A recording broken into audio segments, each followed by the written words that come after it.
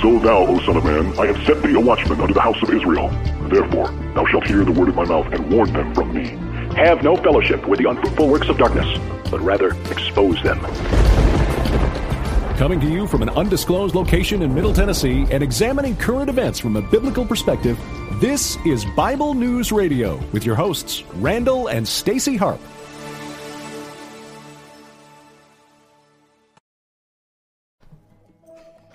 All right, hey everybody. Welcome to the show. Glad you're here. We're going to listen to a little music and let these, platforms roll out. I'm Stacy Lynn. Yeah, I am. This is Chris Rice. Looked out my window last night from my pillow and I saw the willow weeping a casual sigh. The man in the moon looked rather sad and confused, as if he'd become a mirror to my watery eyes. I dreamed and prayed. We got a good show for you tonight, I promise you. Yeah, I do. If you're watching the replay, you can fast forward a few minutes. Then he sent you along like a summer day, with the blue sky smile on your funny face, and a bird flew by singing everything's gonna be okay, yeah. So we laughed all day with the man in the moon, and we thanked the good Lord for the afternoon, 'cause he showed me his love by sending me you, and it's okay now. Everything's okay. That's why I'm playing this, really, because I just want you to know. Everything will be okay, people. Yeah, it will. Hear the rain fall light, whispering that everything is alright. Long, low, and gentle rumble to that starts in the west and tumbles across the corners of the colorless sky.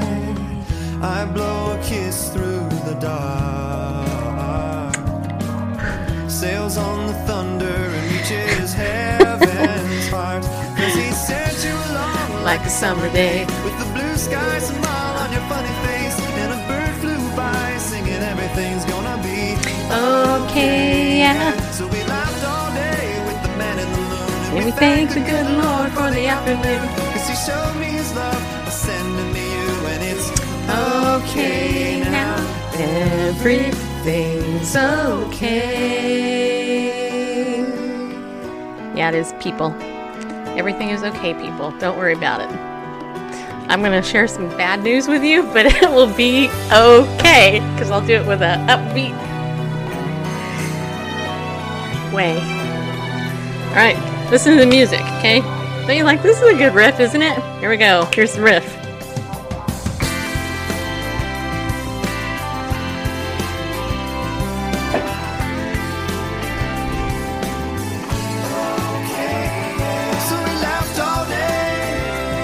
And we thank the good Lord, and we showed me his love. Okay, now we sent you along like a sunny day, with the blue sky smile on your funny face, and a bird flew by singing everything's gonna be okay, yeah. We laughed all day with the Yeah, it is. and we thanked the good Lord for the afternoon, 'cause he showed me his love by sending me you, and it's okay now. Everything's okay. Yeah, it is. Everything's okay. Everything's okay. There you go, people. Chris Rice says everything's okay. So, there you go. All right, so now that the fun part of the show is over, we're going to go ahead and we're going to get into some nitty-gritty of some stuff. So, one of the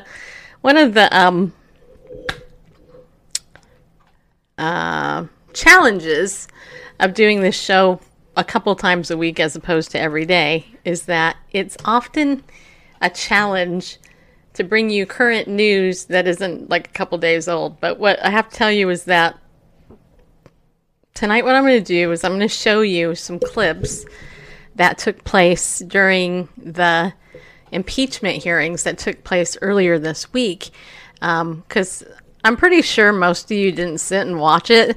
And as I was sitting and I was watching it,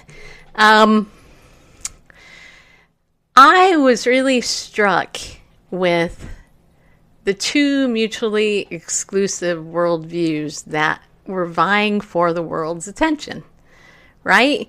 And so I've picked a couple of from both sides that we're going to listen to. And interestingly, both sides invoke God. Very interesting, right? But before we do that, I want to welcome anybody. If you're a new listener to the show, I am Stacy Lynn Harp. I'm the host of this show. My husband, Randall, also known as Bareface, is my co-host, and he's the guy that puts all the graphics up. He runs all the videos, so if anything technical goes wrong, it's his fault, not mine. And but if anything goes right, it is all his fault. I have nothing to do with it. Just so you know, if you like the show, well, you know. Anyway, you can go over to our website, BibleNewsRadio.com. Go over there. Learn a little bit more about us on our bio page. There's really nothing else there. We're going to change that at some point. We are a nonprofit. Heart Tug International is our nonprofit that is the over company, or whatever you want to call it, of Bible News Radio.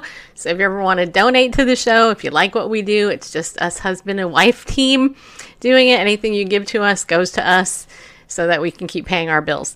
So you can do that. It's a nonprofit donation. It's a tax-deductible donation. All right. So I wanted to share with you in the beginning here a passage from God's Word, because I think it really fits with our time. And this morning I was in a Bible study, and this was what was being taught, and I thought, why not? I'll share it tonight. It's from 2 Timothy chapter 3, and just so you know, Bareface, you don't have to put it up. I can just read it. You don't have to, you keep doing what you're doing over there, making everything look super great behind the scenes. So 2 Timothy chapter 3 says this, but realize this, that in the last days, difficult times will come. By the way, this was Timothy. It was 2 Timothy chapter 3. For men will be lovers of self, lovers of money, boastful, arrogant, revilers, disobedient to parents, ungrateful, unholy, unloving, irreconcilable, malicious gossips, without self-control, brutal, haters of good, treacherous, reckless, conceited, lovers of pleasure rather than lovers of God, holding to a form of godliness, although they have denied its power. Avoid such men as these. For among them are those who enter into households and captivate weak women, weighed down with sins, led on by various impulses, always learning and never able to come to the knowledge of the truth. Just as Jannes, I guess, and Jambres opposed Moses, so these men also opposed the truth, men of depraved mind, rejected in regard to the faith. But they will not make further progress, for their folly will be obvious to all, just as Jannes and Jambres' folly was also. Now you followed my teaching, conduct, purpose, faith, patience, love, perseverance, persecutions, and sufferings, such as happened to me at Antioch, at Iconium.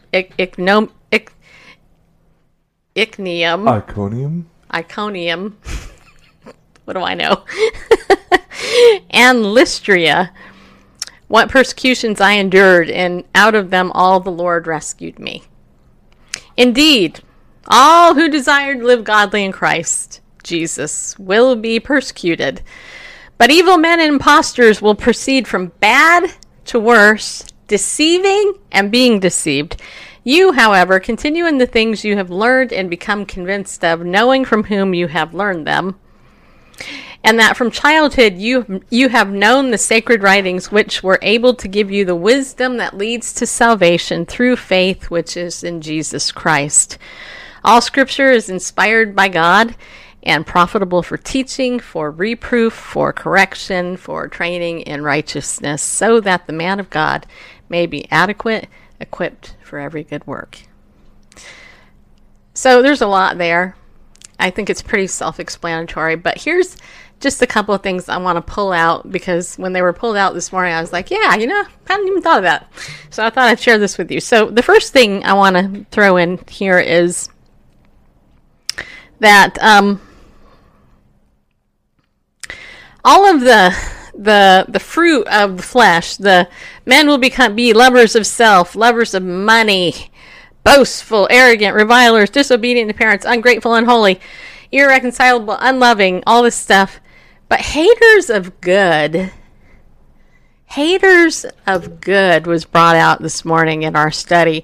And I was like, yeah, haters of good. Isaiah 5:20 says in part, good will be called evil, and evil will be called good. And I don't think that I've ever lived during a time where so many people look at good and they hate it. I mean, if you just look at basic things like a preborn baby, in fact, I was reading a post on Facebook this morning. Somebody, a woman pregnant with a child was griping and complaining that, her husband wanted her to stay home with her new baby to be, and that she was complaining because she was like, oh, I don't have a job and, I want to work and blah, blah, blah, blah, blah. And her husband wants to support her and her baby. But this woman was griping and complaining about it. And I'm thinking, and a lady wrote, and a woman commented, and she said, you know what, lady, well, she didn't quite say it this way, but she basically said, you know what, I'm a barren woman. You really need to stop complaining and look at your blessing. When a parent can't acknowledge that having a child is a good thing, it's like haters of good. Or like, keeping a baby instead of aborting it. It's like, oh, we don't want to do that. We'd rather abort the baby, instead of keep it, put it up for adoption if you don't want that child. It's like they're a hater of good. They're a hater of the good decision. It's like, yeah, we totally lived during that day and age for sure. Without self-control, brutality is like on the rise. I mean, all you gotta do is watch YouTube. There's so much brutality there. Anyway, so, but I think here, Paul, one of the things that he hammers in verse 5 of 2 Timothy 3:5, he says, holding to a form of godliness, although they have denied its power. Avoid such men as these. So these are the people who name Jesus' name, but they have no clue who he is. They're the ones that say, God bless America, but they advocate for everything on behalf of the devil and not God. So, without going into a sermon on this, we're living in these days. And so what I want to do is I want to show you tonight some of the clips from the impeachment hearing.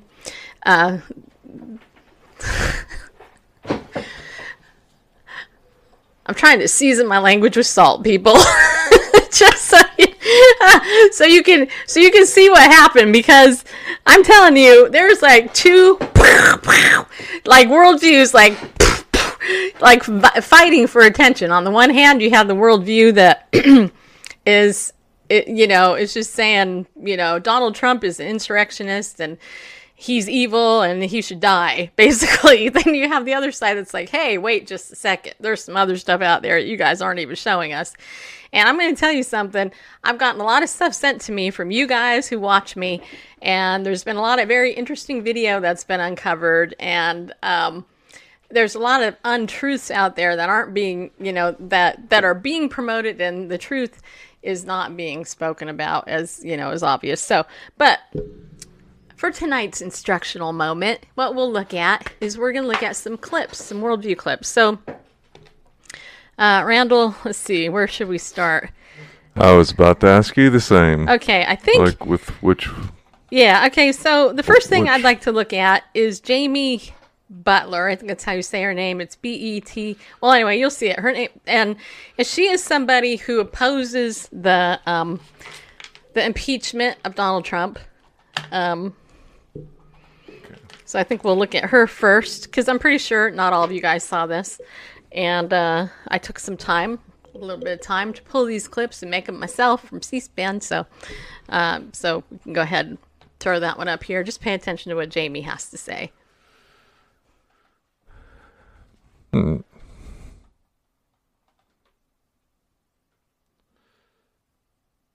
Oh, there's play button just in the middle. There's not one on the bottom of the player. If we stand united. And I yield back. Gentleman from Ohio yields back. The gentleman from Ohio wishes to reserve. The gentleman from New York is recognized. Speaker, I now yield 1 minute to the distinguished gentlelady from Washington, Ms. Herrera Butler. The gentlewoman from Washington is recognized for 1 minute. My fellow Americans, I rise today to stand against our enemy and to clarify our enemy isn't the president or the president-elect. Fear is our enemy. Fear tells us what we want to hear. It incites anger and violence and fire. But it also haunts us into silence and inaction. What are you afraid of? I'm afraid of what people will say or think. I'm afraid of being devalued. I'm not afraid of losing my job, but I am afraid that my country will fail. I'm afraid patriots of this country have died in vain. I'm afraid my children won't grow up in a free country. I'm afraid injustice will prevail. But truth sets us free from fear. Truth doesn't guarantee bad things won't happen, but it does promise to always prevail in the end. It has no shadows where darkness can hide. With truth comes love, and we could use that right now. My vote to impeach our sitting president is not a fear-based decision. I am not choosing a side. I'm choosing truth. It's the only way to defeat fear. The gentlewoman yields back. The gentleman from New York wishes to reserve his time. Okay, so that was one clip against the impeachment. All right, so the next clip. Was it against? Yeah. Yeah, she was against the impeachment. Okay, because she mentioned her vote for the impeachment. No, I don't think so. Okay, it was hard to tell. I mean, she's talking about fear, and that's good. No, fear isn't good, but that she says your enemy wasn't the president or the president-elect. But then she said, that's why my vote for the impeachment. All right, listen. Okay, I want to hear it again then, because that's not what I heard. So if you're right, then... To defeat fear. Okay. I'm pretty sure she was voting for the president to not be impeached. Doesn't guarantee bad things won't happen, but it does promise to always prevail in the end. It has no shadows where darkness can hide. With truth comes love, and we could use that right now. My vote to impeach our sitting... My vote to impeach I don't know what happened to the volume. It's the only way to defeat fear. Okay. Truth doesn't guarantee bad things won't happen, but it does promise to always prevail in the end. It has no shadows where darkness can hide. With truth comes love, and we could use that right now. My vote to impeach our sitting... Okay, she's not voting to impeach. It's the only way to defeat fear. I don't know why. It's like now that we go to listen to it.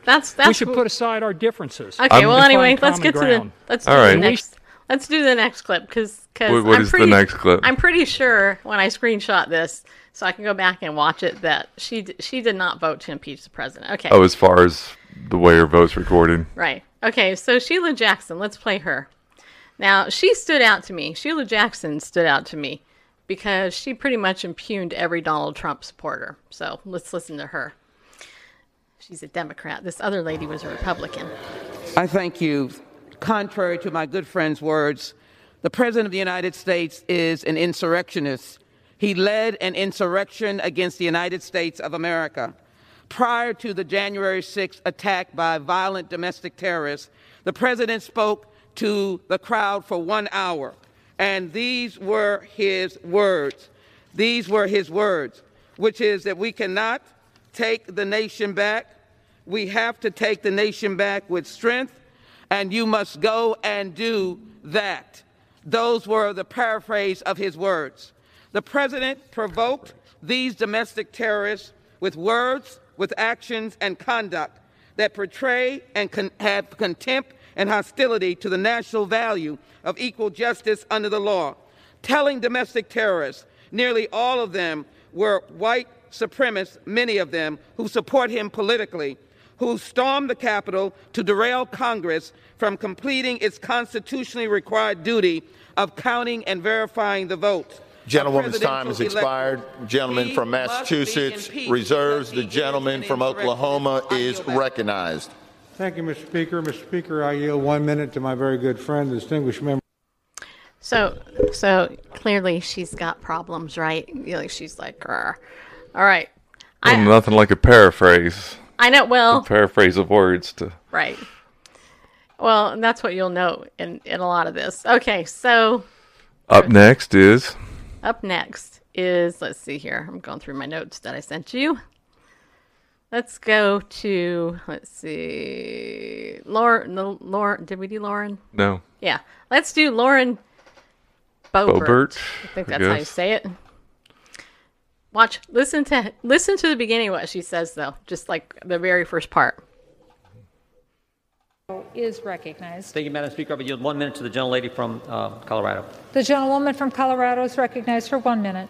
Glory to God. Madam Speaker, I rise today to oppose this impeachment and denounce the recent violence on the Capitol, just as I oppose the previous impeachment and the violence we've all witnessed all summer long across our great country. Make no mistake here, the hypocrisy of the left is on full display. Quote, go to the Hill, get in the face of some Congress people. We've got to fight in Congress, fight in the courts, fight in the streets. Take him behind the gym and beat the hell out of him. Go and take Trump out tonight. Sound familiar? What about the gentlewoman from New York who defended the looting by saying looters just wanted loaves of bread? Well, the last I checked, Best Buy and Teslas and stores of the like do not produce baked goods. Where's the accountability for the left after encouraging and normalizing violence? Rather than actually helping American people in this time, we start impeachments that further divide our country. I call bullcrap when I hear the Democrats demanding unity. Sadly, they are only unified in hate. Fired. Thank you, I yield. So unlike Representative Lee, she actually shut up and she yielded her time. But did you see at the beginning how she said, glory to God, and then she let him have it? Did you see that? That was so awesome. I love that part. All right, and now let's play Nancy Pelosi. Now, this is a long-winded one, okay? I'm sorry to do this to you, but the reason I am playing this is about 5 or 6 minutes, maybe 8 minutes, is because there are so many lies in this that it's astounding to me this woman could do this with a straight face. Of course, she has a mask on the whole time, but anyway, that's beside the point. So Nancy Pelosi, this was one of her rants at the impeachment hearing, and I will do my best to try not to interrupt it. But I might, just so you know, I might have to pay attention. California, Ms. Pelosi. I will say, Gentlewoman from California. Pay attention to how she uses God here. Thank you, Madam Speaker. I thank the gentleman for yielding and for his leadership. Madam Speaker, in his annual address to our predecessors in Congress in 1862, President Abraham Lincoln spoke of the duty of the patriot in an hour of decisive crisis for the American people. Fellow citizens, he said, we cannot escape history. We will be remembered in spite of ourselves.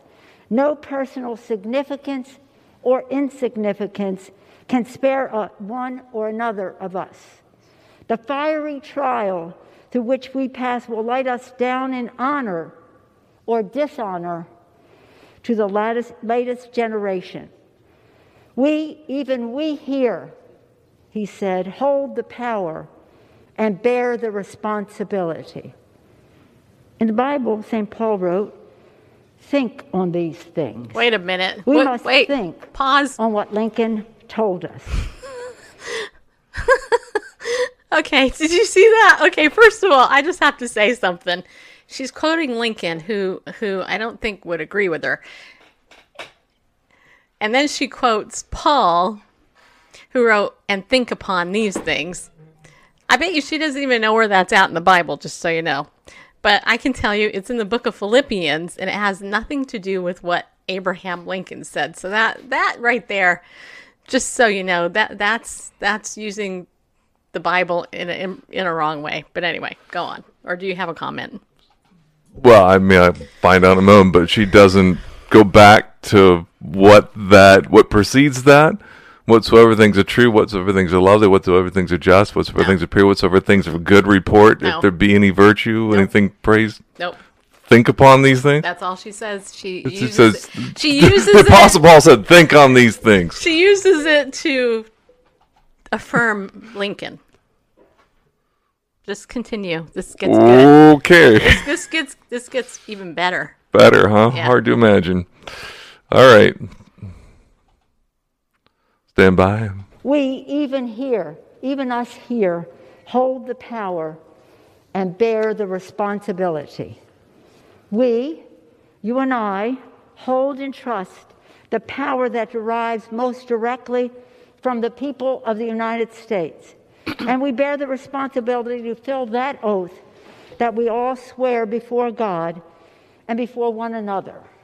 The oath to defend the Constitution against all enemies, foreign and domestic, so help us God. We know that we faced enemies of the Constitution. We know we experienced the insurrection that violated the sanctity of the people's capital and attempted to overturn the duly recorded will of the American people. And we know that the President of the United States incited this insurrection, this armed rebellion against our common country. Armed rebellion? He must go. He is a clear and present danger to the nation that we all love. Since the presidential election in November, an election the president lost, he has repeatedly lied about the outcome, sowed self-serving doubt about democracy, and unconstitutionally sought to influence state officials to repeal reality. And then came that day of fire we all experienced. The president must be impeached, and I believe the president must be convicted by the Senate, a constitutional remedy that will ensure that the Republic will be safe from this man who was so resolutely determined to tear down the things that we hold dear and that hold us together. It gives me no pleasure to say this. It breaks my heart. It should break your heart. It should break all of our hearts. For your presence in this hallowed chamber is testament to your love for our country, for America, and to your faith in the work of our founders to create a more perfect union. Those insurrectionists were not patriots. They were not part of a political base to be catered to and managed. They were domestic terrorists, and justice must prevail. But they did not appear out of a vacuum. They were sent here by the president with words such as a cry to fight like hell. Words matter. Truth matters. Accountability matters. In his public exhortations to him, the president saw the insurrectionists not as the foes of freedom, as they are, but as the means to a terrible goal, the goal of his personally clinging to power, the goal of thwarting the will of the people, the goal of ending in a fiery and bloody clash nearly 2.5 centuries of our democracy. This is not theoretical, and this is not motivated by partisanship. I stand before you today as an officer of the Constitution, a Speaker of the House of Representatives. I stand before you as a wife, a mother, a grandmother, a daughter whose father proudly served in this Congress, Thomas D'Alessandro Jr. from Maryland, one of the first Italian Americans to serve in the Congress. And I stand here before you today as the noblest of things, a citizen of the United States of America. With my voice and my vote, with a plea to all of you Democrats and Republicans, I ask you to search your souls and answer these questions. Is the president's war on democracy in keeping with the Constitution? Were his words an insurrectionary mob a high crime and misdemeanor? Do we not have the duty to our oath to do all we constitutionally can to protect our nation and our democracy from the appetites and ambitions of a man who has self-evidently demonstrated that he is a vital threat to liberty, to self-government, and to the rule of law? Our country is divided. We all know that. There are lies abroad in the land spread by a desperate president who feels his power slipping away. We know that too. But I know this as well, that we here in this House have a sacred obligation to stand for truth, to stand up for the Constitution, to stand as guardians of the Republic. In a speech he was prepared to give in Dallas on Friday, November 22nd. Pay attention to this part. 1963. President John F. Kennedy was to say, "We in this country, in this generation, are, by destiny rather than choice, the watchmen on the walls of world freedom. We ask, therefore, that we may be worthy of our power and responsibility." That we may be worthy. President Kennedy was assassinated before he could deliver those words to the nation, but they resonate more even now, in our time, in this place. Let us be worthy of our power and responsibility, that what Lincoln thought was the world's last best hope, the United States of America, may long survive. My fellow members, my fellow Americans, we cannot escape history. Let us embrace our duty, fulfill our oath, and honor the trust of our nation. And we pray that God will continue to bless America. I thank you, Madam Speaker, and yield back. Okay, Gentleman from New York. All right, so just a couple of things. Just gotta pull out just a couple of things. First of all, why was Kennedy assassinated, people? If you don't listen to the liberal media and you look at actual fact, part of the reason Kennedy was assassinated was because of the very thing Donald Trump is trying to do now. He knows what's going on. He's trying to overturn the dark, deep state. Secondly, she talks about all these things that, high crimes and misdemeanors. She was describing Hillary Clinton here in that. I think she got Trump and Hillary confused because everything she said totally applies to Hillary Clinton. And Hillary should be behind bars in a striped yellow, orange suit, whatever they wear in jail now. But she's just sitting back, the purveyor of death and destruction that she is. And so I'm like going, what alternate reality is this woman living in? Bareface, you have any thoughts? Well, she asked some very insightful questions. And maybe you can turn my microphone down because looks like I'm clipping. Anyway, so she asked some very insightful questions. I don't remember the exact questions, but they're questions of the nature like, search your souls. Does the ill-conceived and wrongful statements of the Bible on human nature belong anymore in our society?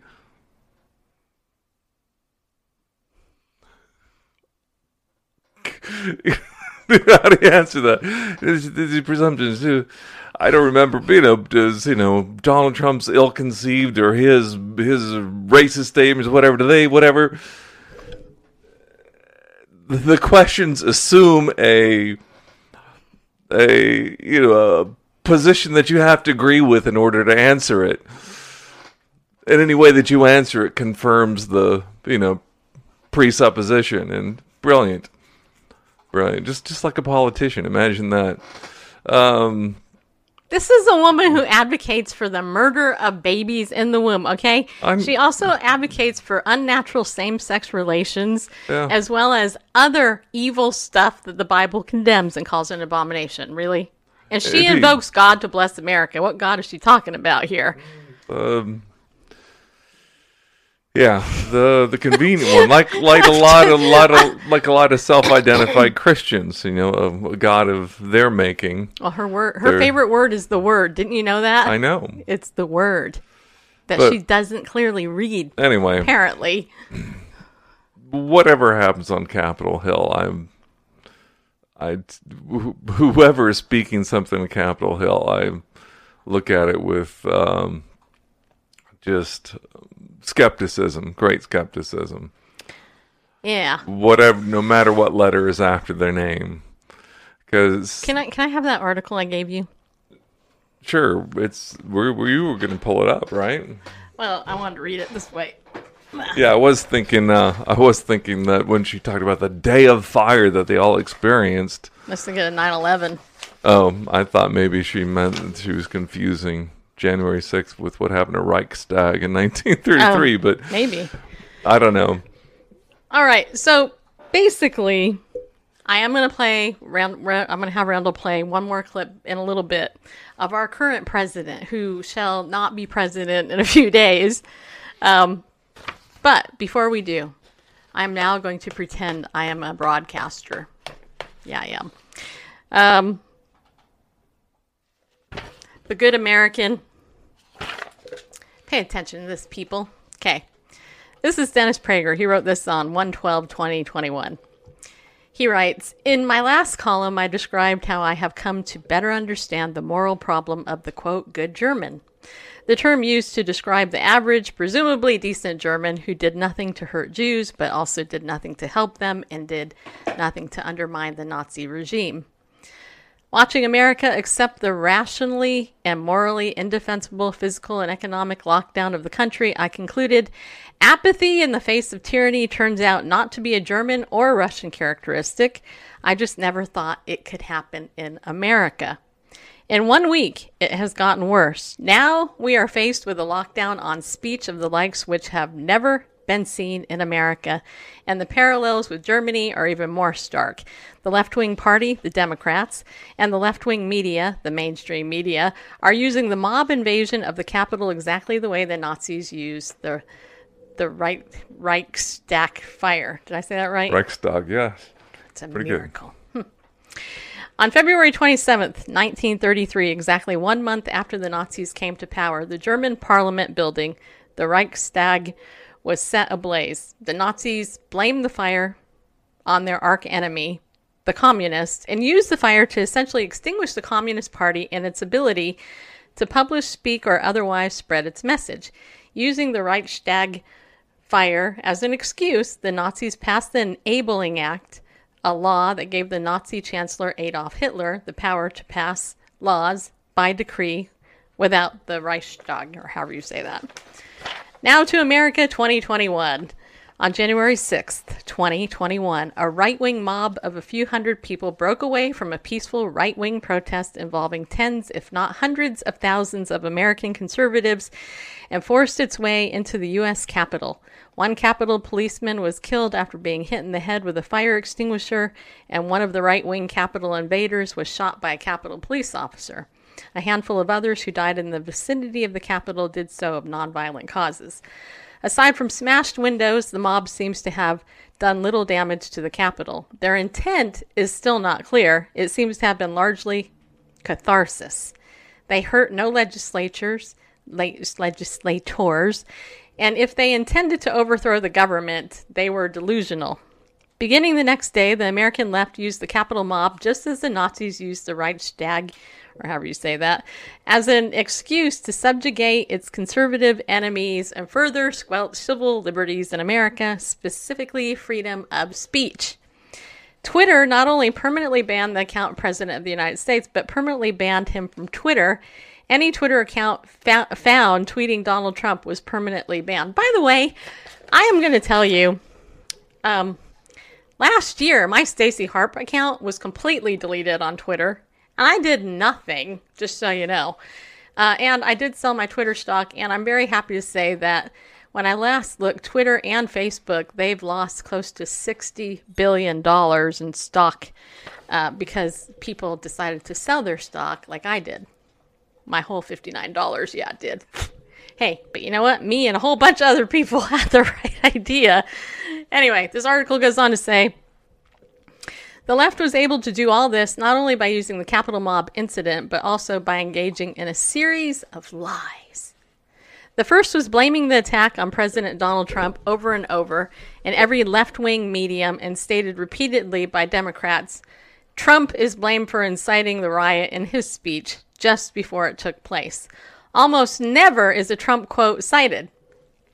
Paraphrase is good enough. As we just showed you, okay? Because there is none. On the contrary, he did say, I know that everyone here will soon be marching over to the Capitol building to peacefully and patriotically make your voices heard. Another lie was the immediate labeling of the mob attack on the Capitol as an insurrection. All left-wing media and Democrats now refer to the event as an insurrection, as you just heard me play Pelosi say that. A term defined by almost every dictionary as an act or instance of revolting against civil authority or an established government. As morally repulsive as the actions of the mob were, they did not constitute a revolt against civil authority or an established government. Disrupting the work of legislatures for a few hours, as wrong as that was, does not constitute a revolt. But what proves the left's insurrection label is a lie is that the Democrats and their media never once labeled the left-wing riots of 2020, which involved the destruction by fire and or occupation and vandalizing of police stations and the establishment of autonomous zones, which by definition revolted against established governments, as an insurrection. The enormous number of businesses burned down, looted, or otherwise destroyed was barely covered by the mainstream media, and their violent perpetrators were almost never prosecuted, let alone condemned, as engaging in an insurrection. Dozens of people were killed in these riots, yet there was more outcry and condemnation against the hours-long occupation of the U.S. Capitol than against 6 months of left-wing violent riots. Then, like the Nazi regime after the Reichstag fire, the left immediately moved to further curtail civil liberties, specifically conservatives' ability to promote their ideas. Twitter and Amazon made it impossible for the alternative to Twitter, Parler, to exist, all in the name of preventing another right-wing, quote, insurrection. In the name of the Capitol insurrection, the Democrats announced they would impeach the President of the United States, though he had only 14 days left in office. In the name of the Capitol insurrection, the editor of Forbes, Randall Lane, announced that Forbes Media was holding those who lied for Trump accountable in what he called a truth reckoning. Hire any of Trump's press secretaries, Lane warned, and Forbes will assume that everything your company or firms talk about is a lie. In the name of the Capitol mob attack, 159 law professors at Chapman University, which I used to live literally down the street from, have called for the firing of John Eastman, a tenured fellow law professor and holder of an endowed chair at Chapman, because his actions Wednesday that helped incite a riot. Eastman had spoken at the Trump rally. The professors entered their Los Angeles Times letter, "He does not belong on our campus." Words well chosen. What the left is doing is announcing and enforcing that conservatives do not belong in our society. The parallels to 1933 are precise, and most good Americans are keeping silent, just as did most Germans, though they do not risk being beaten up. Are Americans in 2021 as afraid of the American left as Germans in 1933 were of the German fascists? We're about to find out. And that was Dennis Prager who wrote that. He would know. And what I'm going to tell you is that Psalm 37. You should read it. I'm actually going to do a Bible study in this, so if you're interested in joining me for a study in Psalm 37, then that might encourage you a little bit. But the amazing thing about all of this stuff that's been going on, and why I'm not as upset about, like, I'm not I'm not like having high blood pressure over it, like some people I know, they're about ready to lose their minds, is because it's very clear. It's so clear what's going on. I mean, it's completely clear what's going on. And yet, God in his sovereignty is allowing this to take place. And so, as I've stated before, my exhortation to you, oh fellow believer, is what are you going to do when they come after you? Because I'm going to tell you something. I have watched Twitter ban people. Then, of course, Facebook is censoring people. Amazon took down Parler's hosting and knocked Parler out. Now there's all these other platforms that are popping up. I could list them all, but I'm not going to. And I've had a lot of you mail me and message me and say, how come you're not over here? Blah, blah, blah, blah, blah. I ain't doing it. I'm not jumping to other platforms yet. I'm staying right here. I am not going to be one of these hysterical people that's like, oh, I hate Facebook and all that. I'm not going to do it because I'm just not. I'm not doing it. I'm staying here. And we're going to continue to proclaim the gospel of Jesus Christ on these platforms to whoever God allows to see the show at this point. Why? Because we're called to be salt and light in a world of darkness. And all the platforms that we're currently on are not Christian. They're owned by people who hate God. And even more so, just as bad, they hate good, which they're haters of good, right? Why would anybody be afraid of another person's opinion if their ultimate goal wasn't to be, a dictator or to control you? America's going down, people. I hate to say it, but this is it. This is what's going down. America is going down. And in a couple of days of Joe Biden, regardless if we want to believe it was legit or not, I personally don't think it was, but the coup is there, right? They're taking the White House, and all the wicked policies of the left that they want to implement, which are socialist and communist and Marxist in nature, are going to be right there in your face. And as a Bible-believing disciple of Jesus Christ, you are going to have to make a choice, just like Elijah did. He had a battle up on Mount Carmel and with the gods of Baal. And at the end of that battle, one of the things he basically says, who are you going to serve? If the Lord is God, serve him. If Baal is God, serve him. Either way, you got to pick who you're going to serve. And I'm going to tell you something. It's because I care. It's because I really do care. I don't know if you actually know that, but I do care. I really do. As Christians, the Lord Jesus Christ wants us to have peace. Love, joy, peace, patience, kindness, gentleness, faithfulness, self-control, right? These are the fruits of the Spirit, some of them. And my question is, are you walking in that peace that he wants you to have?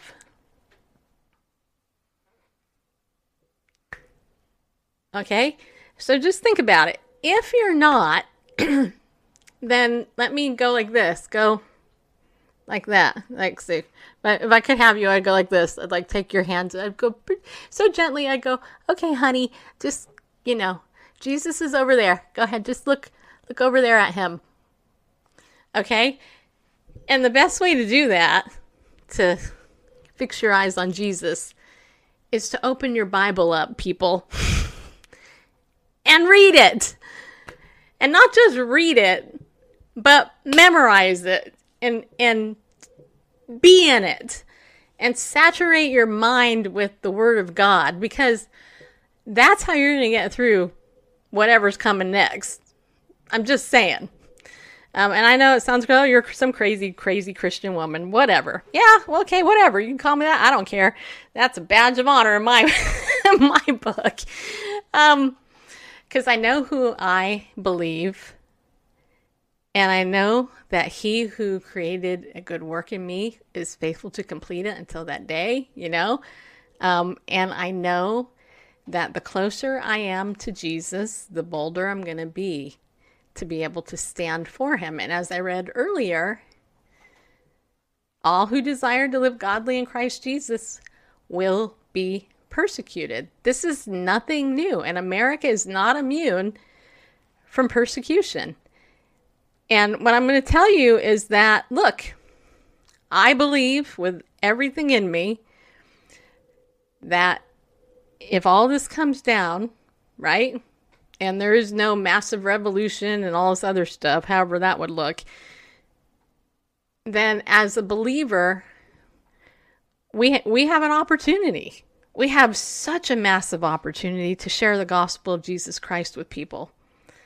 Such a massive opportunity. People are looking for hope, and we have the answer. I heard this said a long time ago on Janet Parcel's show, but one of the examples that she gave is, like, if you found out you had the cure for cancer, wouldn't you tell everybody what it was?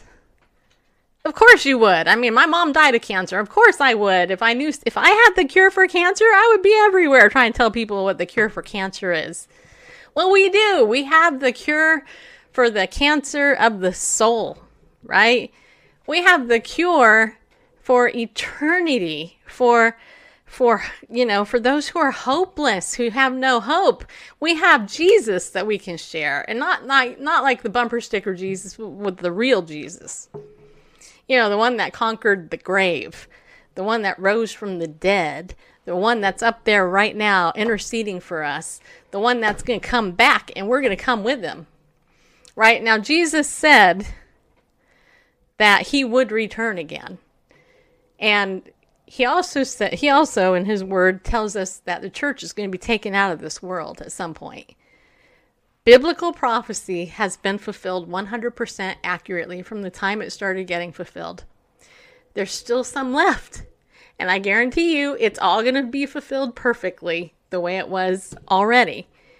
America's going down. America has to go down. Okay? Now, am I happy about that? No, not necessarily. But what I can tell you is it's going to go down a couple of ways. Either it's going to be long drawn out the way it's currently going, or the rapture is going to take place, the church is going to be gone, and then literally all hell on earth will be broken out. America's going to crash and implode. And then the rise of the Antichrist is going to come to power, and that guy is going to mesmerize the world. I mean, you know.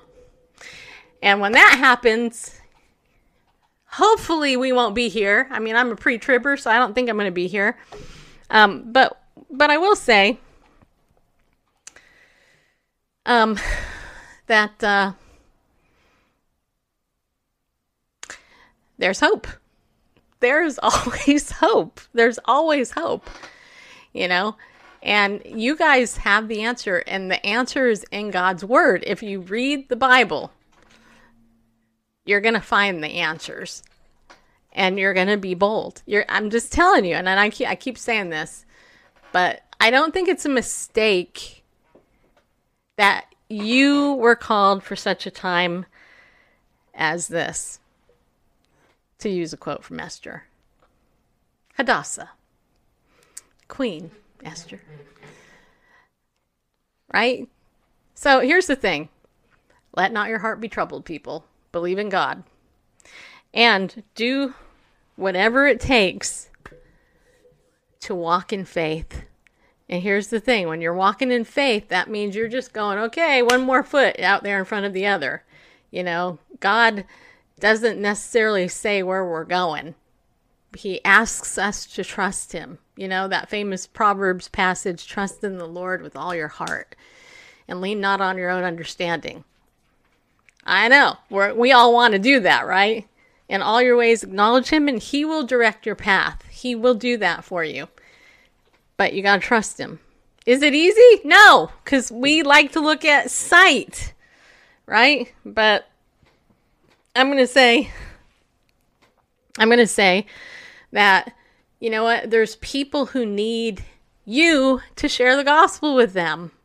And I'm going to tell you something, when this next administration gets in, they're going to do even more to silence you. They're going to push the gay right lobby. the transgender lobby. They're going to be pushing the abortion lobby like you wouldn't believe. Islam is going to be promoted. Anything that diametrically opposes God-written holy word, they're going to put out there. They're going to hate Israel. They're not going to be supporting Israel anymore. Everything, and they're going to probably go after the church and try to shut down the church. And let me just give you a little quick history about how they did that in China. Okay, so here's a little known fact.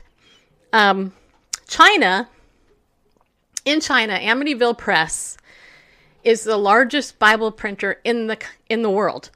Okay, it happens to be in China. Ironic, because China is a communist nation with a massive underground church, by the way.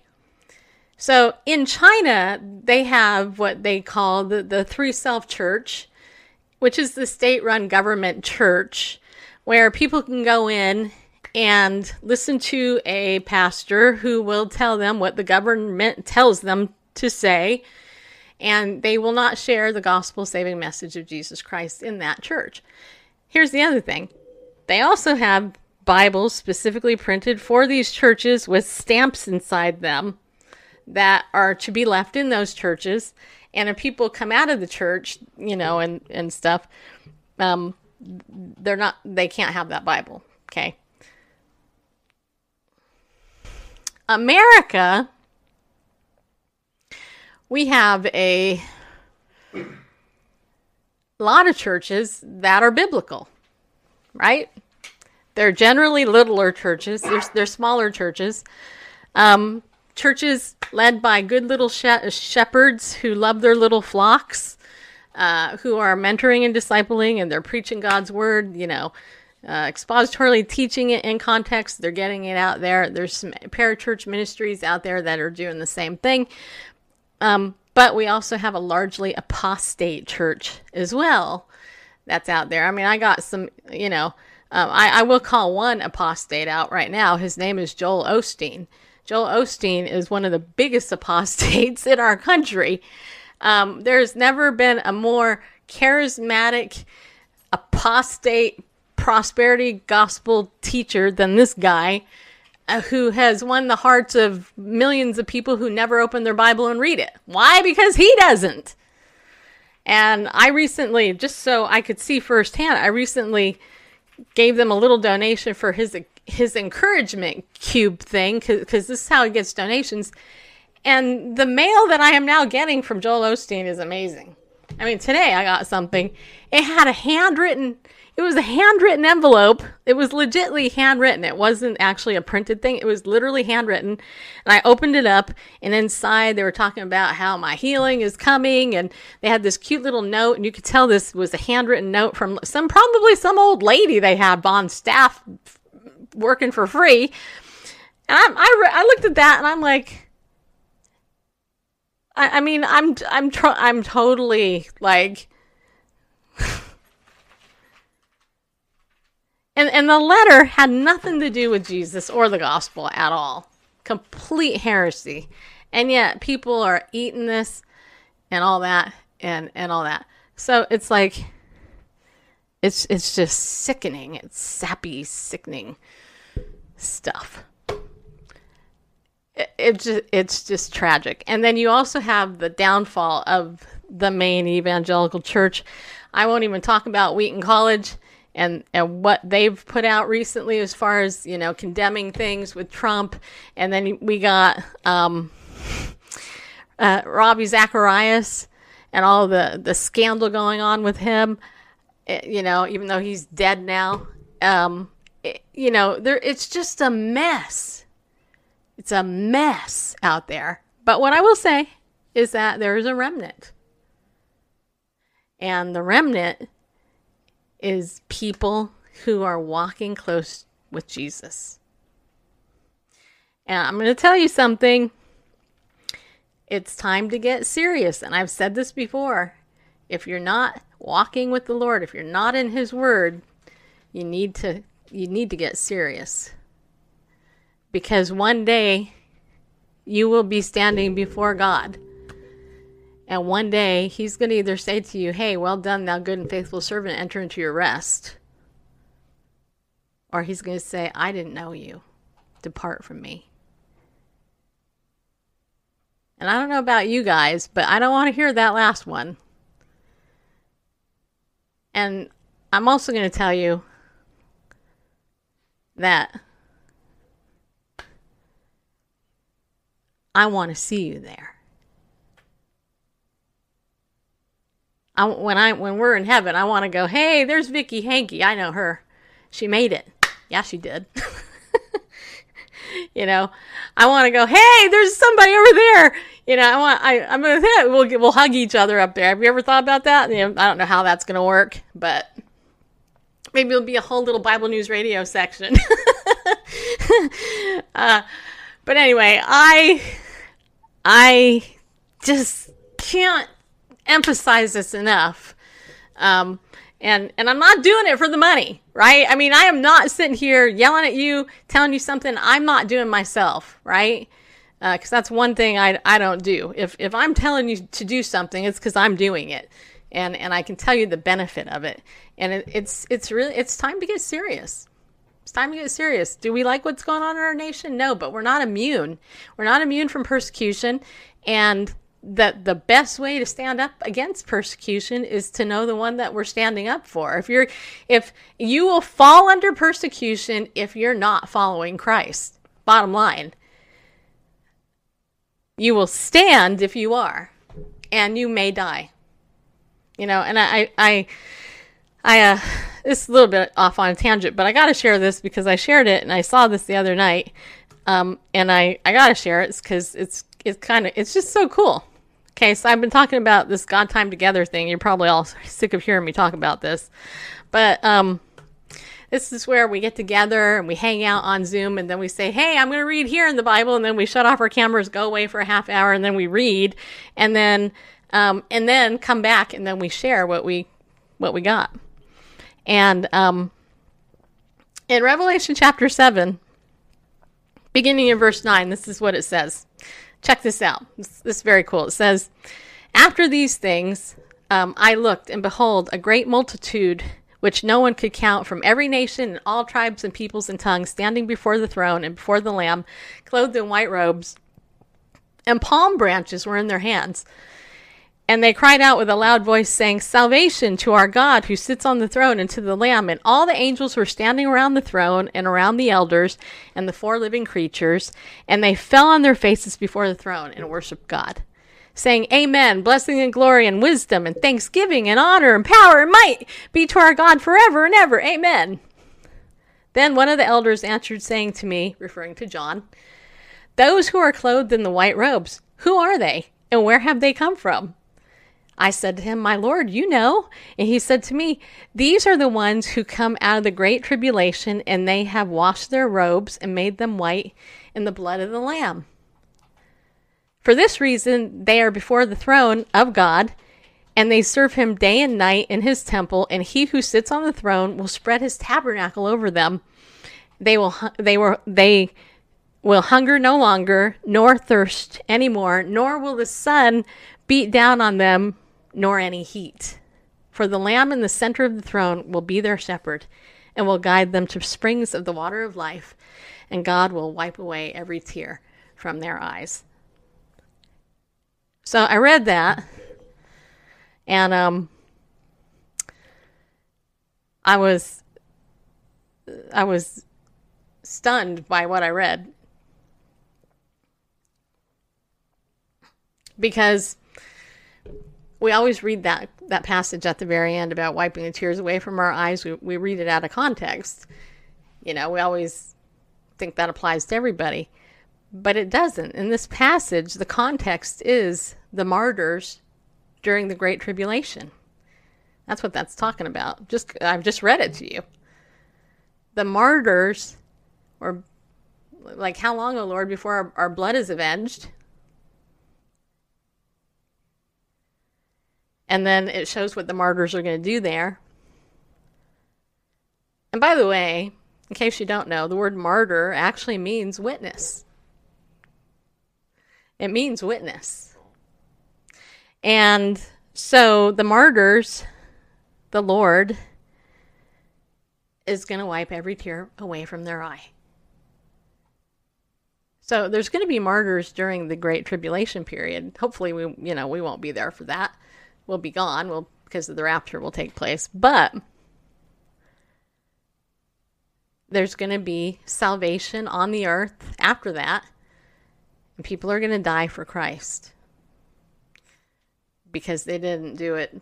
Because they didn't become a Christian before that, right? So here's the thing. How about you consider following Jesus now before we get to that place, so you don't have to be one of those martyrs if you decide to stay and go through it the hard way. God allows certain things, but God is going to wipe away every tear from their eyes, those martyrs. And there's going to be a lot of them. And the Great Tribulation is going to be the Great Tribulation. I'm going to tell you something, too. If you look at Revelation chapter 6, if you just scroll back a chapter, I'm going to go ahead and do that. Here's a verse that you might want to pay attention to. This is so good. Check this out. Okay, so Revelation chapter 6 talks about the great seals. The seals that the Lamb of God he breaks, right? Well, if you look at verse 1 of Revelation 6, what it talks about, it says here, "Then I saw when the Lamb broke one of the 7 seals, and I heard one of the 4 living creatures saying, as with a voice of thunder, 'Come.' In verse 2, I looked, and behold, a white horse, and he who sat on it had a bow, and a crown was given to him, and he went out conquering and to conquer." That is the Antichrist right there. And we know that because he had a bow and not a sword. And we also know it because the crown that he was wearing was an Olympic type crown, as opposed to the diadem crown that Jesus, the King of Kings, will wear on his white horse in Revelation 19. So the Antichrist is going to be, when that seal is broken, he's coming out. All right. But then if you go down all the way to the bottom, you look through the different seals that are being broken, and the response of the kings of the earth in verse 15 of Revelation 6 says, "Then the kings of the earth and the great men and the commanders and the rich and the strong and every slave and free man hid themselves in the caves and among the rocks of the mountains. And they said to the mountains and to the rocks, 'Fall on us and hide us from the presence of him who sits on the throne and from the wrath of the Lamb. For the great day of their wrath has come, and who is able to stand?'" Jesus is that Lamb. And you know what? The world today, I'm going to tell you, yesterday on Twitter, Christ Jesus was trending. And it was nothing but a bunch of mockery of my Jesus that they were mocking. You know, and mockers and scoffers will come. That's prophesied, and we're living in that day. But I'm going to tell you, there is a day when the Lamb of God who takes away the sins of the world is going to pour out his wrath on the kings of the world and all that we just read. And they're not going to be able to get away from it. This is very serious, people. This is very serious. That the wrath of the Lamb, for the great day of their wrath, these are the unbelieving people, has come. Who's able to stand? Nobody's going to be able to stand. You know, this is biblical Christianity, not your fluffy prosperity gospel Christianity. This is Christianity, people. This is reality. The wrath of the Lamb is going to come. There's going to be martyrs. This stuff is going to happen. And my question is, are you ready? Are you ready? Are you ready? If you knew you were going to die tonight, would you be one that Jesus said, "Hey, I don't know you. Depart from me"?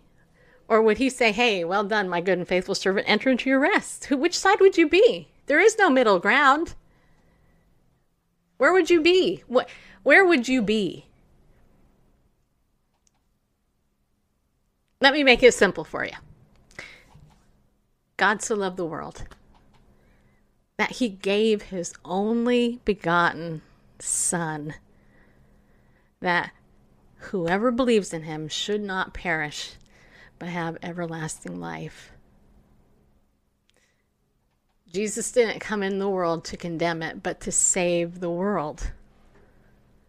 And he tells us very clearly in his word that if we confess our sins, he is righteous and faithful and just to forgive us of our sins and to cleanse us from all unrighteousness. You know, it also says that he died when we were enemies, he died for us. But it also says in the Gospel of John chapter 1 and verse 12, where Jesus says this, "But as many as received him," Jesus, "to them he gave the right to become children of God, even to those who believe in his name, who were born not of blood, nor of the will of the flesh, nor of the will of man, but of God." See, there's this lie in the culture that says that we're all children of God. That's not true. Actually, the default position is we're all children of meaning we're on our way to hell. Because that's the default, right? And Jesus is the switch. You could flip it.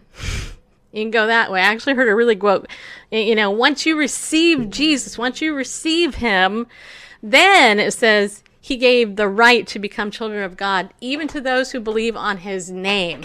You are not a child of God unless you believe on the name of Jesus Christ. That's the fact. Okay? I actually heard an elderly lady this week say, she said, for the Christian, hell is on earth right now. For the unbeliever, what they're going through right now, for the unbeliever, this is heaven. So for the believer, this is as worse as it's going to get for us.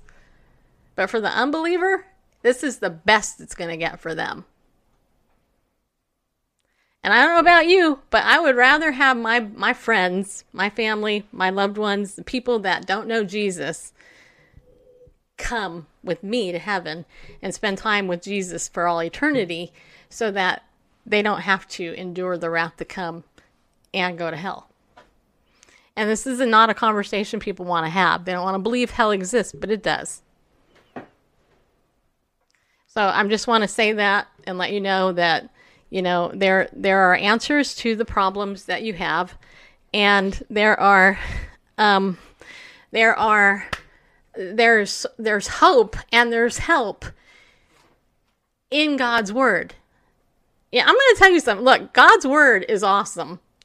But most believers have been tricked into not reading it. And what do I mean? And this is what I've been learning. So how many of you have Jesus Calling the devotional?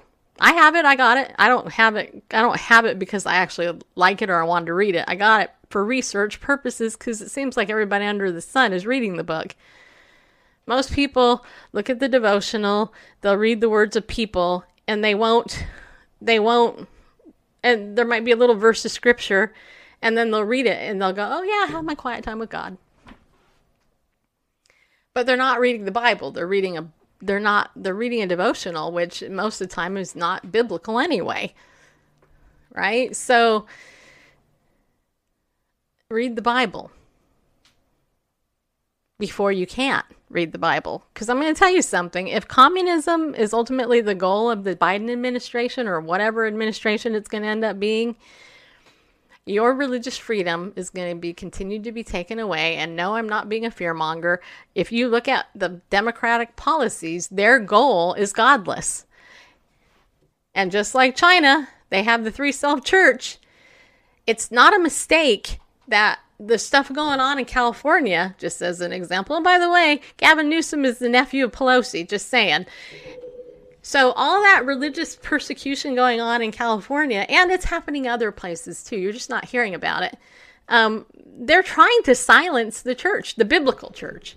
The regular church they don't care about because the regular prosperity gospel, fake heretical church isn't doing anything.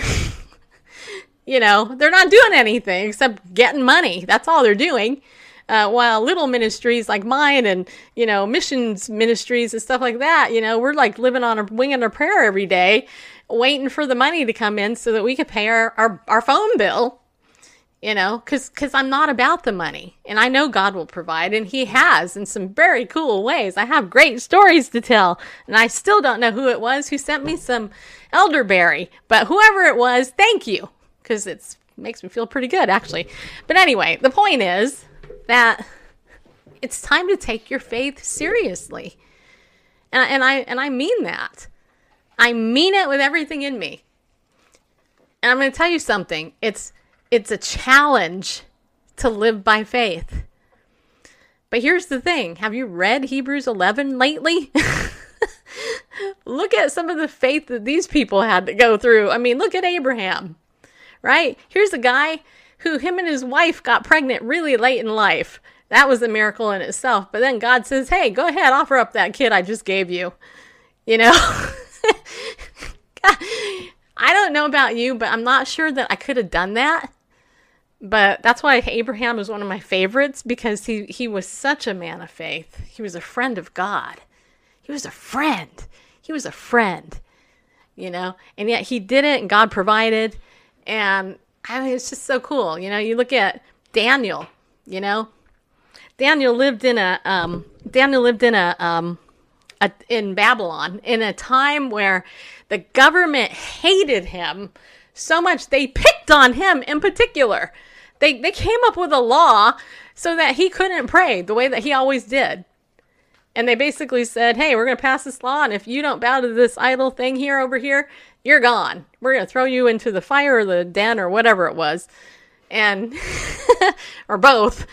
And then we'll see what's going on. And of course, God delivered Daniel. But Daniel had to do it. He had to stand or kneel,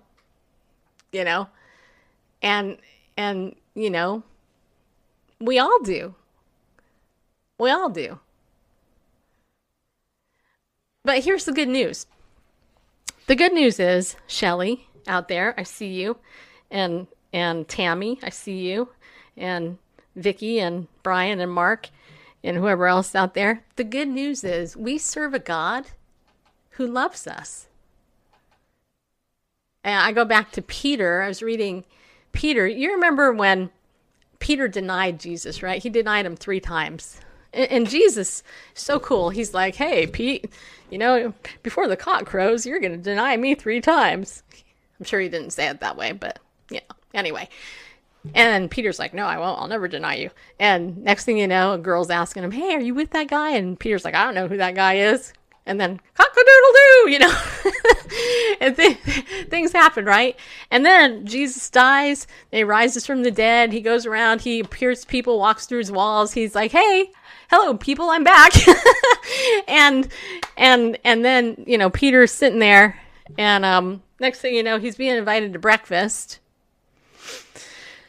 And Jesus has this conversation with Peter, and he says, hey, Peter, do you love me? Agape me?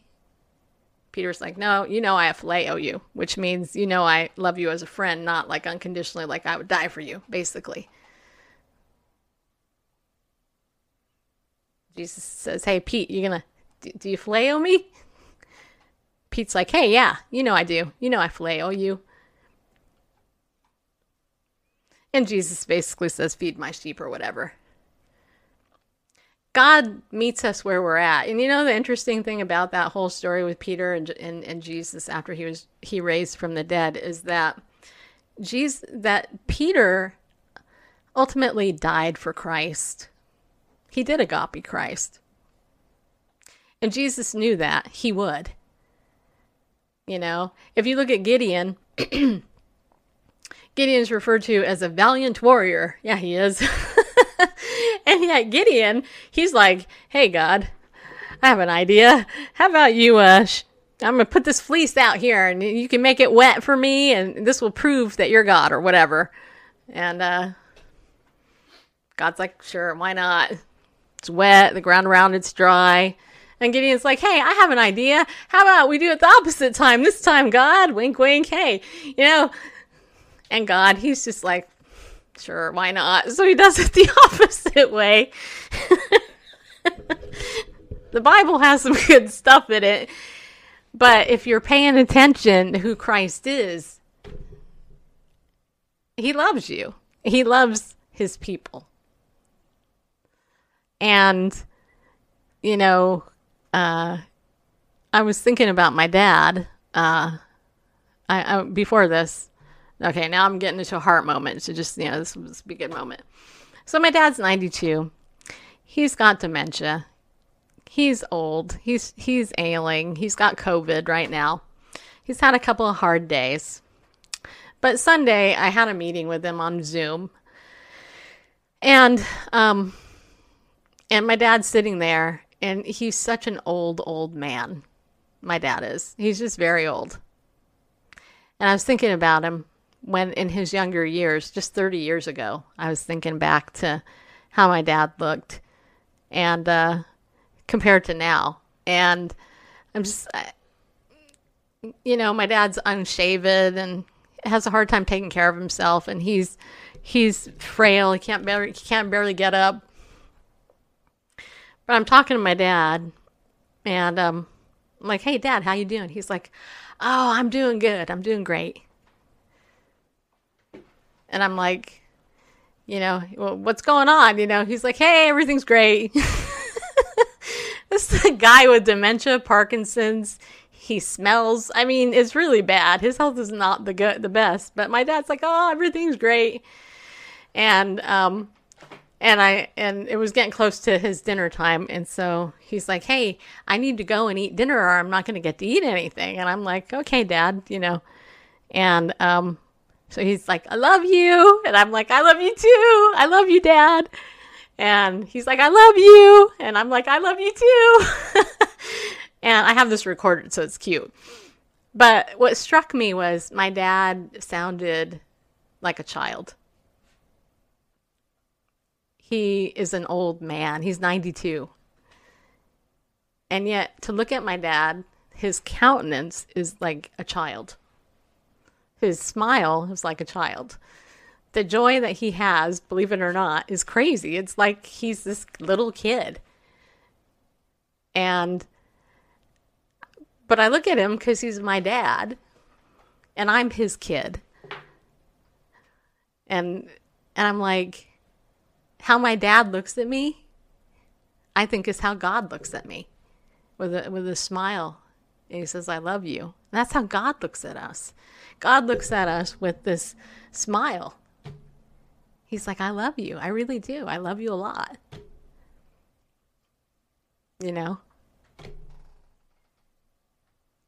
Sometimes we look at God like I look at my dad, like this old ailing man. But what does my old dad know that I don't know? I'm 52. He's 92. He knows a lot I don't know. And just because he has dementia doesn't mean he doesn't know anything and he doesn't think about stuff. He does. My dad's a pretty deep guy. How much more so the one that created the heavens and the earth, who gave us a book so that we could get to know him personally. I mean, what other God does that? What other God in the world communicated to his people the way that ours did? And not only just give us the book to read, but a Holy Spirit to come and live inside of us so that it opens up and we can read it and understand it. It's like I look at the Holy Spirit, and I don't mean any disrespect to the Holy Spirit, but he's like the secret decoder ring to understanding the Bible. It's like without the Holy Spirit, you can't get it. But with the Holy Spirit, it's like, whoa, it opens up. It makes complete sense. Right? And, here's the thing. We can grieve the Holy Spirit when we sin. Right? But God loves us. He gave us a way of escape for that. Right? He told me, he said if we confess our sins, he'll forgive us. He also gives us a conscience so that if we're struggling, and we listen to that conscience and we go, okay, I'm going to make the right choice. I'm going to tell you something. I was recently in a situation, and this was a true story. I was in a situation of my own making, and I was tempted to sin. And I was just really tempted. And I'm like, okay, God, look, I know. I shouldn't do this. I'm not going to do it, you know? And there are times it's like, oh, I so want to do this. I'm so being tempted by my flesh. I so want to go do this, you know, or say this or whatever. And that particular day, it was a victorious day. And I stood up. I'm like, no, Lord, I am going to be obedient to you today. I am going to be obedient. I am not going to do this. I am not going to cave into my fleshly desires. I'm not going to do it. I'm not going to do it. And I'm going to tell you what happened. As a result of that, there was part of that stronghold was broke because I didn't give into it, and instead I chose to deal with that situation in a completely different way. And the other interesting thing is too, and I will say this, is regardless of whatever the sin is that you struggle with, the more you get into God's word, the more he is going to heal that in you. And you're going to go, oh my gosh, I'm not going to struggle with that anymore because I'm so saturating my mind with God's word and the truth that it's not going to be a draw or a temptation anymore. Or maybe if it is a temptation, it'll be easier to resist because you're like, hey, I don't want to do that. Because when you draw near to God, in James chapter 4, verse 8, it says, draw near to God and he'll draw near to you. When you do that, it's a lot harder to sin against somebody who's so close to you. Have you ever noticed that? When you actually go to try to sin, if you're by yourself, it's a lot easier, isn't it? But if somebody's sitting there and you're like, I wonder if I should do this. And you're like, you're not as apt to do it because somebody's right there. I can tell you the closer you get to the Lord, it's the same thing. You're like, yeah, you know, it's probably not a good idea. And last time you disciplined me, I didn't really like it a whole lot. So I think I'm just going to stay right here. You know? And, you know, it's funny. My dad, getting back to my dad just for a second. My dad, I didn't grow up with my dad. So I didn't have the fatherly discipline of my dad. I didn't grow up with my dad. My parents were divorced. But I will tell you, even though I'm his power of attorney, I'm his eldest daughter and child, that there have been a few times in caring for him the last 7 years where I've kind of exerted my authority over my dad and basically said, hey, you're going to do this or whatever. And my dad raises his voice just about that much and says to me, you better watch it. And I'm like, oh yeah, you're my dad. I'm not your mom. Although I kind of am his mom. But you know, there have been that time, those few times where my dad's kind of like, let me know, hey, I'm still your dad, so you need to pay attention. And that's what he'll say. He'll say something like that. He'll say, pay attention to me. Pay attention to what I just said. You know, not in a mean way, but in a corrective way. And that's how God is. If you read his word, that's what he tells you. But he gives you that instruction so that you're like, okay, this is the decision I'm going to make, right? This is where I'm going to go. So, yeah, anyway, so that's my encouragement to you, and I have a question. So, and those of you who are left, I do have one more clip of Donald Trump I was going to play. It's about 5 minutes long. So, those of you who are left, I'll give you the chance. Do you want me to play that, or would you like me just to end the show on this note? It doesn't matter to me either way. I already know what Donald Trump said. But you know, I am curious. So, majority will rule. So, let's see here. I'll wait for some responses. I don't know if anybody's talking to me anywhere anyway. Okay, they're active. They're saying play. Okay. All right. So in that case, let's go get back to the political part of the show, and we'll go ahead and we will play this last clip of Donald Trump. I just want to give Donald, you know, an opportunity to share his thoughts because he's still our president, and the mainstream media is not really letting him have a voice. So what clip we have here, we'll play it in case maybe you didn't see it. So this is about 5 minutes, and this is courtesy of C-SPAN from the White House's website. All right. Let me cue things up here.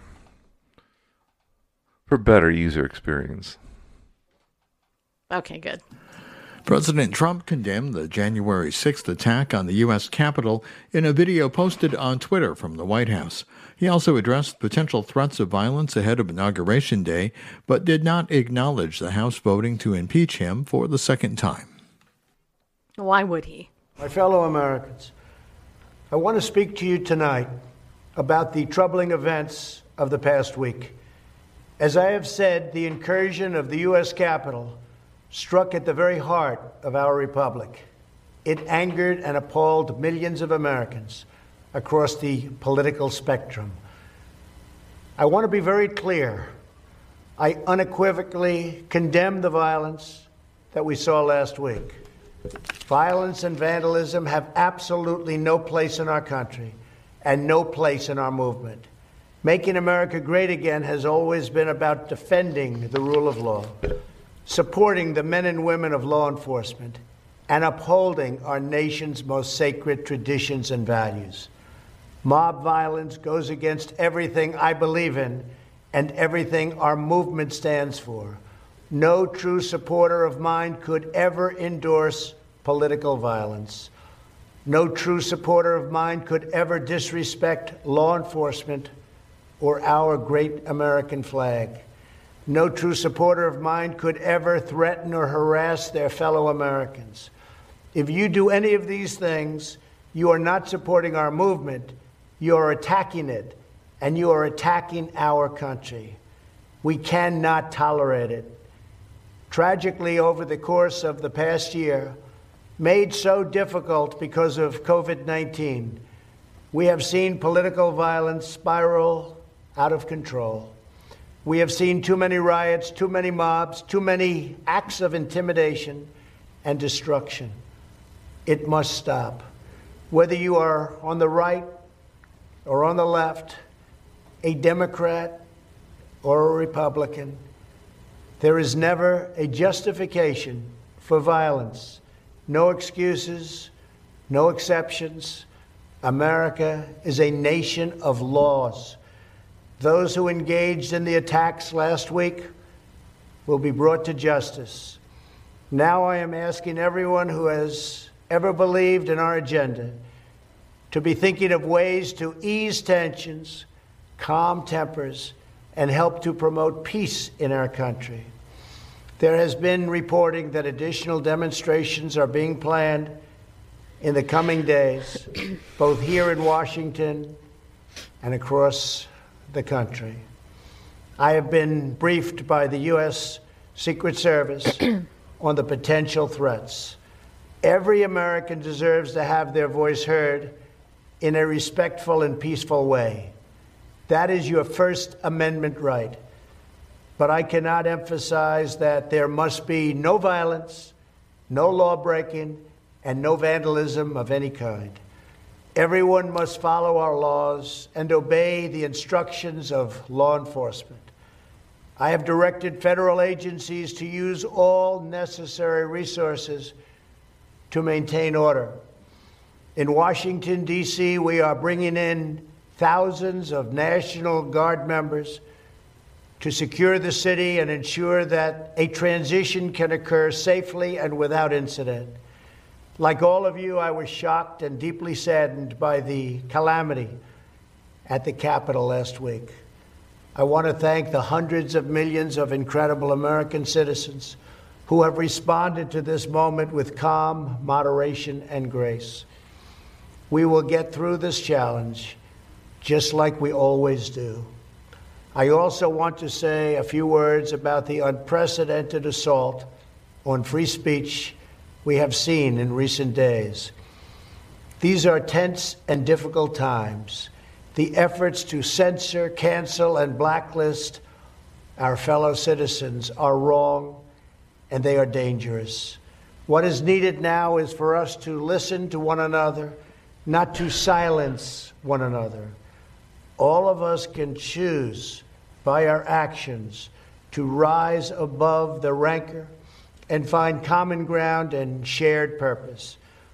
We must focus on advancing the interests of the whole nation, delivering the miracle vaccines, defeating the pandemic, rebuilding the economy, protecting our national security, and upholding the rule of law. Today I am calling on all Americans to overcome the passions of the moment and join together as one American people. Let us choose to move forward united for the good of our families, our communities, and our country. Thank you, God bless you, and God bless America. So, there you go. You heard what he said. Also, I should tell you, there's a lot of news out there that I'm getting that obviously I've decided to spend more time sharing the gospel as opposed to read some of this stuff. But one of the top stories that you can go look up is that a Black Lives Matter activist who stormed the Capitol on January 6th, he has been charged. So a Black Lives Matters activist is no friend of Donald Trump. Just saying. And there's a lot more to that out there. In fact, there's some video that I could forward over on my Twitter account, which, by the way, has been shadow banned. My Bible News Radio Twitter account, I tweeted. I'm not highly active over there, but I will say I've quoted scripture, tweeted some pro-Trump stuff, and when I go in and look at the stats, I have like 10,000 plus followers there on that account. Every other tweet of mine is 0 stats, 0 visibility on every other tweet of mine. So even my account is being banned and shadow banned on Twitter, which I'm not surprised by. But just so you know, there is stuff out there, and there are people, who have uncovered the truth and all that. But hey, here's the thing: God is sovereign. He's allowing things to unroll the way that they are. And my encouragement and my purpose in tonight's show was to say, okay, here's one worldview. Here's the other worldview. You look at what worldview is the closest to Jesus's worldview, and that's the one you listen to the most. Most importantly, though, if you open the Bible and read it, that's the voice you want to listen to more than anything. You don't want to listen to the lying mainstream media because they're not telling you the truth. And if you want to be bold in your faith, I always say at the end of the show, be bold, stand up, and go with God because he loves you. The reason I say that, and the reason why I am bold, is because I'm in his word. And Peter and James and John, they walked with Christ and they preached the gospel with boldness. Why? Because they were close to Christ. You want to be bold in your faith? Spend time with Jesus. And you will be. So we'll be back tomorrow night, same time, same bat channel, people. Yeah, we will. And so like I always say, be bold. People, stand up and go with God because he loves you a lot.